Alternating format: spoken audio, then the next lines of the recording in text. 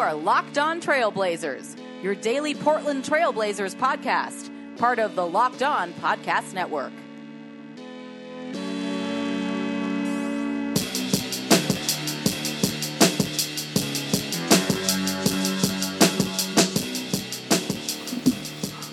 Hello and welcome to 2019. It's Locked On Blazers. We are back. It is the new year, and we are here with yet another edition. The podcast is going to get better and better this year. Some exciting things on the horizon, I think, for the podcast. And the Blazers had two games before the end of 2018, which we will discuss between now and the end of this episode. But welcome back to the show. It is New Year's Day. It is a game day for the Portland Trailblazers as well. They have a game this evening in the beautiful capital city of California, Sacramento, the city of trees. So it should be a nice, tough matchup for Portland. Sacramento, surprisingly competent this year, which has not been the case in years past. I think they've been just, when you see Sacramento on the schedule, you usually assume that is going to be a win. But before we talk about Sacramento and how that team is not really an easy win that you can mark off the schedule, we have got to discuss the last couple of games for the Portland Trailblazers. And thank you for your patience, by the way, on not getting too worried about where these podcasts were. It is the last days of my small vacation from my other job, so I appreciate the patience. And also, it's just like you've been around family all week. I know it's not a great excuse, but maybe you know how that feels. You're being around family, you're hanging out, you're drinking, you're eating really rich foods, and then you just kind of get the energy sapped out of you. You almost get like a little depressed, and it's just like it makes it hard to do things. But no more excuses because it's 2019 and we're here with more Locked On Blazers. And we're first going to talk about how incredible Damian Lillard is at sports. He had an incredible game, amazing performance the other night against the Golden State Warriors in a losing effort. He had 40 points and 5 assists as Klay Thompson had one of his best games of the season with 32 points on 12 of 21 shooting. Klay has been going through a little bit of a slump. There's some people that suggest that maybe, unlike years past, he has not earned his way onto the All-Star team. And so he gets a huge performance back in his childhood home of Portland, where he grew up. So I mentioned during the game, I think maybe Klay got some Burgerville before the game. He is a known Burgerville enthusiast, so perhaps he got one of those seasonal hazelnut milkshakes or a peppermint milkshake, whatever they have. I have no idea what the hell they have at Burgerville right now, to be honest with you. I was at Mike's Drive-In the other day, and I haven't been to Burgerville in a long time, but whatever their seasonal shake is, I'm sure Klay Thompson got it because he was on fire and the Blazers could not stop him. Yusuf Nurkic again with another monster game, though, 21 points and 10 rebounds and 7 assists, and this has been a really great week for Yusuf Nurkic, it seems like, other than the Christmas Day game where he got thoroughly dominated by Rudy Gobert. Nurkic has really bounced back and played extremely well in the following couple of games after that. So Nurkic with 21, 10 rebounds, and 7 assists in the loss to Golden State. Golden State having trouble, at least without DeMarcus Cousins, having some trouble guarding that Lillard-Nurkic pick and roll, which throughout the season has been an incredibly efficient source of points for the Trailblazers this season. Zach Lowe gave it a big shout out the other day, or not the other day, like a month ago when he wrote his piece about the Blazers. Actually, it was probably 2 months ago, and that hasn't changed. I mean, Nurkic rolling, and this has been the case since the first game of the year when Nurkic is rolling a little bit harder. He gets the ball in the middle of the floor. He kicks it out to an open shooter. Swing. And that was kind of the big recipe for Portland's success early in the season, and it seems like they're going back to that. Mike Richmond of the Oregonian, not the Oregonian, formerly of the Oregonian, now at NBC Sports Northwest, had a great piece breaking down what has been going right for Nurkic as of late. A lot of that has been he hasn't been shooting those threes that he was at the beginning of the season. He's more going to work in the post and punishing teams when they switch, and also just going at the opposing team's bigs, and he did that against Golden State, and Golden State doesn't really have a lot of bigs, but the Warriors, Kevin Durant, 25 points and 5 assists, Steph Curry looking like himself for the most part with 25 points and 8 assists, got to the line a lot, 14 free throw attempts. So Golden State showing their class. They are still the two-time defending champions, while Portland got a great win in Oakland on that Damian Lillard game winner. It's not exactly a shock that Golden State came back and won that night. I mean, they were 5-point favorites still coming into the game. So, I think it was bound to happen, I think, especially when you play Golden State twice in a row. But I think Portland, with Nurkic on the floor, which is something that we haven't really we haven't seen a whole lot of Nurk against Golden State over the past couple of years because of the injuries, because of the schedule, because of when he got traded to the Blazers and things like that. So to see him in 2 games back-to-back basically against Golden State and perform well and not really back down to the moment and allow the Blazers to play big and play the way they play, the way that they've been their best. I think that is really important, an important distinction, because when Portland's been at their best, Nurkic has been on the court, and to see that doesn't change against Golden State, which so often forces you to shapeshift and play with them and go to that switchy kind of lineup the way Houston did last year.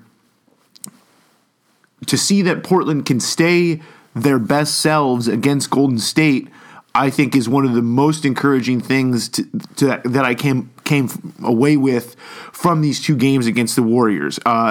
Do you want the Blazers to play Golden State in the first round? Absolutely not. But I will say that even it is the regular season, and that's another thing to take into account, is that Golden State is kind of fighting through some things. And I know that the 0-1 Lakers comparison gets thrown around a lot with these Warriors, and it kind of got thrown around last year, and it was warranted. I mean, except for when they got to the conference finals where they went 7 games, and we have never seen a team like Golden State have a run the way they've had a run, where they're going to the finals 4 years in a row, working on a 5th straight trip. I mean, in the modern era of the NBA, this does not happen. So to use historical analogies like the 0-1 Lakers, I just think are completely incomplete for the historical nature of this Warriors team. And so I'm not going to sit here and project their finals run. I thought they were gonna lose this year. I didn't think they were gonna win the finals. And part of me still feels that way.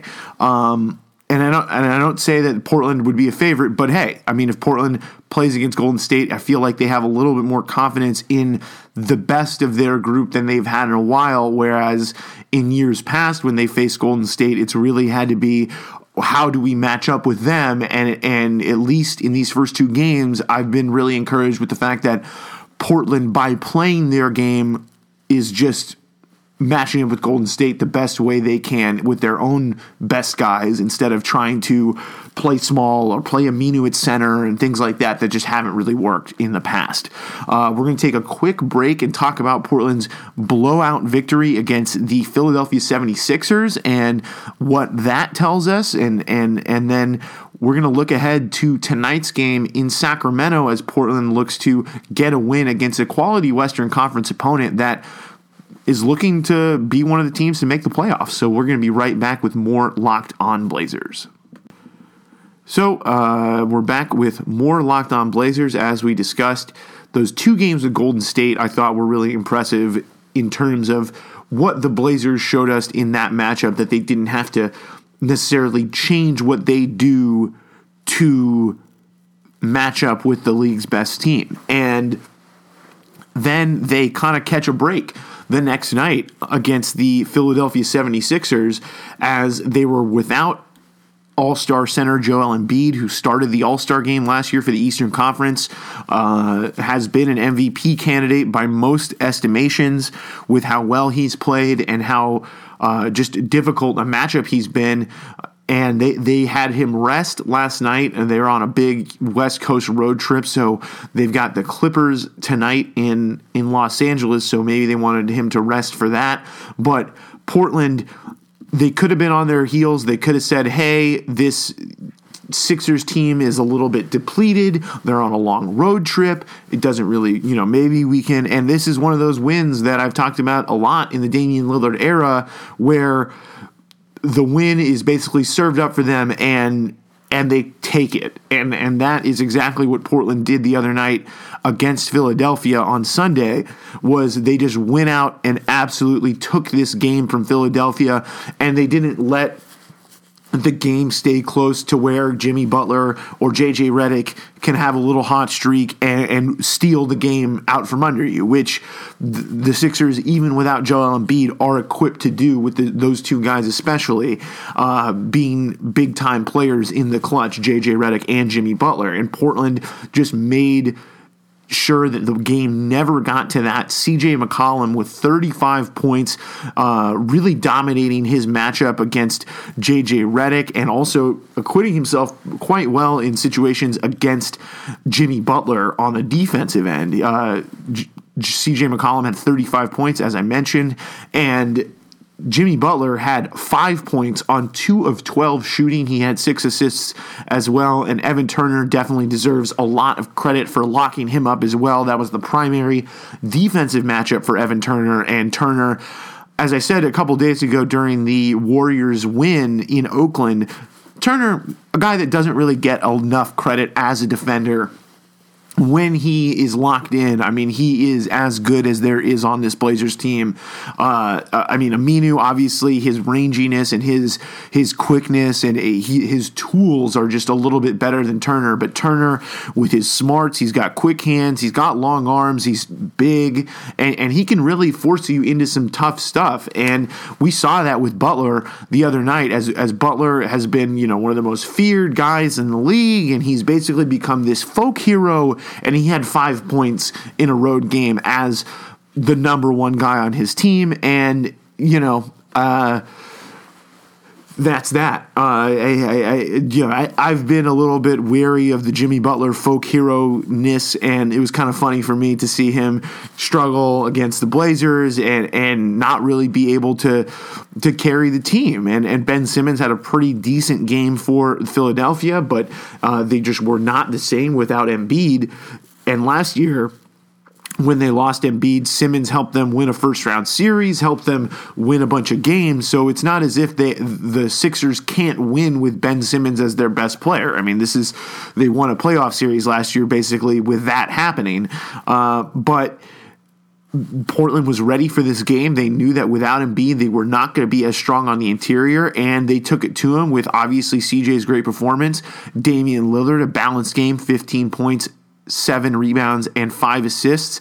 And then Nurk, just another efficient game, 7 of 11 for the field. And then you had a good game from Al-Farouq Aminu, which is always welcome.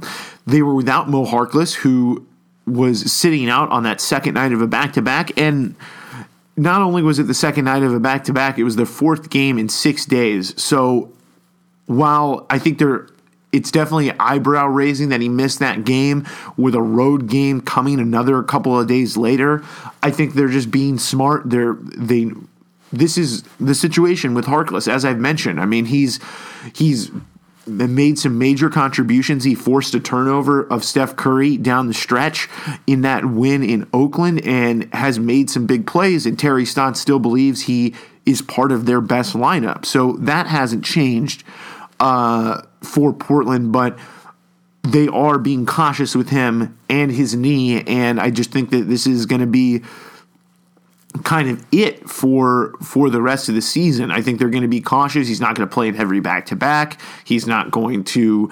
overextend himself during stretches where the Blazers have a lot of games in few days. And while it could be concerning, I think it's a good sign that he's just sitting out and that it's just he's out on back-to-backs and they're kind of taking care of it, because he was playing with pain and he couldn't play big minutes, and now at least he's playing bigger minutes. He's going north of 30 in some of these games, and I just think that they are just monitoring it and taking it easy. And so while it is a little bit concerning, I think it's kind of a smart thing that the Blazers are the way they're handling Harkless right now. It just seems like a thing where he can go really hard for a little while, but then he has to recover appropriately.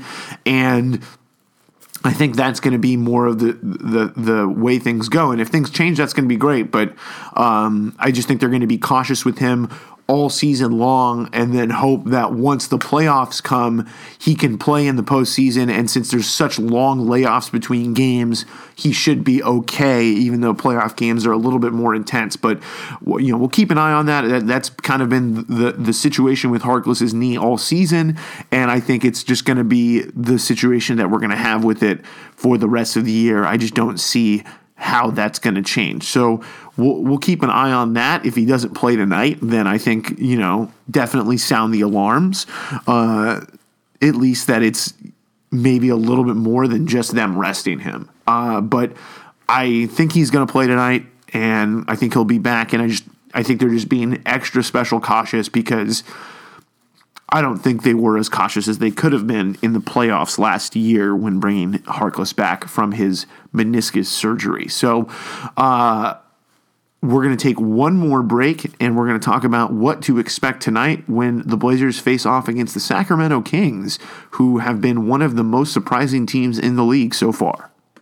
And welcome back to Locked On Blazers. This is our final segment for today's New Year's Day edition of the show, and it is a preview of tonight's game in Sacramento, a quick one-game road trip for the Trailblazers down to Sacramento before coming back for a 5-game homestand, which could be surprisingly tough, with some tough teams coming in on the front end of that homestand. But they have to take care of business tonight, because the team that they're facing could easily get the best of them in the Sacramento Kings, as the Kings come in with a 19-17 record. They are just on the outside looking in of the Western Conference playoff race. They are currently in 9th, one game behind the 8th place San Antonio Spurs, and they're only a game and a half behind the Trailblazers, who are currently in 7th place in the Western Conference. And the number one guy to watch out for this Kings team this season is De'Aaron Fox. Fox has been spectacular, averaging 18 points and almost 8 assists per game, as well as nearly 2 steals, and he's shooting the ball very well from 3 at 40 or 39%, which is something that a lot of people did not expect him to do coming into the league, being that kind of his biggest attributes were his athleticism, his tenaciousness, his toughness, but he's really evolved into a great player for this Sacramento team. He has had some huge games and has really been the rising tide, I think, that has lifted this team to where they are right now at 19-17. They've also made some nice small moves on the margins. Their front office with Vlade Divac and Peja Stojakovic, which have been, the internet has made lots and lots of jokes about those guys, but they have made some nice moves on the margins, like signing Nemanja Bjelica away from Minnesota, who was reportedly going to go to the Philadelphia 76ers, and Bjelica has been phenomenal for them, shooting 45% from 3. Bogdan Bogdanovic has been good. They're also getting a renaissance, also / contract year season from Iman Shumpert in Sacramento. He's been shooting 39% from 3, and they've been getting lots and lots of good contributions from everywhere on the roster, and they've done that, which is really just basically made the Marvin Bagley injury not an issue at all. Marvin Bagley, the number 2 pick in the 2018 draft for the Kings, is dealing with an injury. He also hasn't been playing a whole lot before the injury. He had some games where he wasn't playing, and that's because Sacramento just has a pretty strong team and a lot of guys that can kind of slot in his position, like Bjelica, like Bogdanovic, that might be a little bit more useful right now, considering that they provide some three-point shooting at that power forward position at times, and can really space the floor out for Fox and the rolling threat in Willie Cauley-Stein, who is also a very strong player. And then you've also got to worry about the offensive game of Buddy Hield, their 2-guard, who's their leading scorer this season at 19.7 points per game. He's shooting 42% from 3, looking like the player he was. A lot of people expected him to be coming out of college, a fantastic shooter, a guy that can move without the ball, and a guy that's going to cause problems. And that's going to be the number one assignment tonight for CJ McCollum, or perhaps Mo Harkless tonight, is chasing Buddy Hield around screens, and it's not going to be easy. The Kings are also probably going to be a little angry. They're coming off a game that they really had in hand against the Los Angeles Lakers a couple of nights ago in LA. They beat them at home a couple days before. Then they were in LA and they were winning in the fourth quarter, and then Brandon Ingram really turns things on in the fourth quarter, and the Kings blow a game that they really had in hand against the Lakers without LeBron James. And so now they return home. They've played really well at home. I mean, that's not a shock. Every team plays well at home, plays better at home, but they're going to be coming in with a little bit more oomph, I think, after losing that game that they really did have against the Lakers. So I think this is going to be a tough matchup. I think Fox is going to be a really good matchup for Damian Lillard. I think Fox is going to get up for that. Lillard gets these guys coming at him every game, trying to prove something against him. So that's not really new, but I'm intrigued to see it myself. So that's going to do it for this edition of Locked On Blazers, and we will be back with you after tonight's game with the Sacramento Kings. Have a happy New Year, and we will be back with you very soon.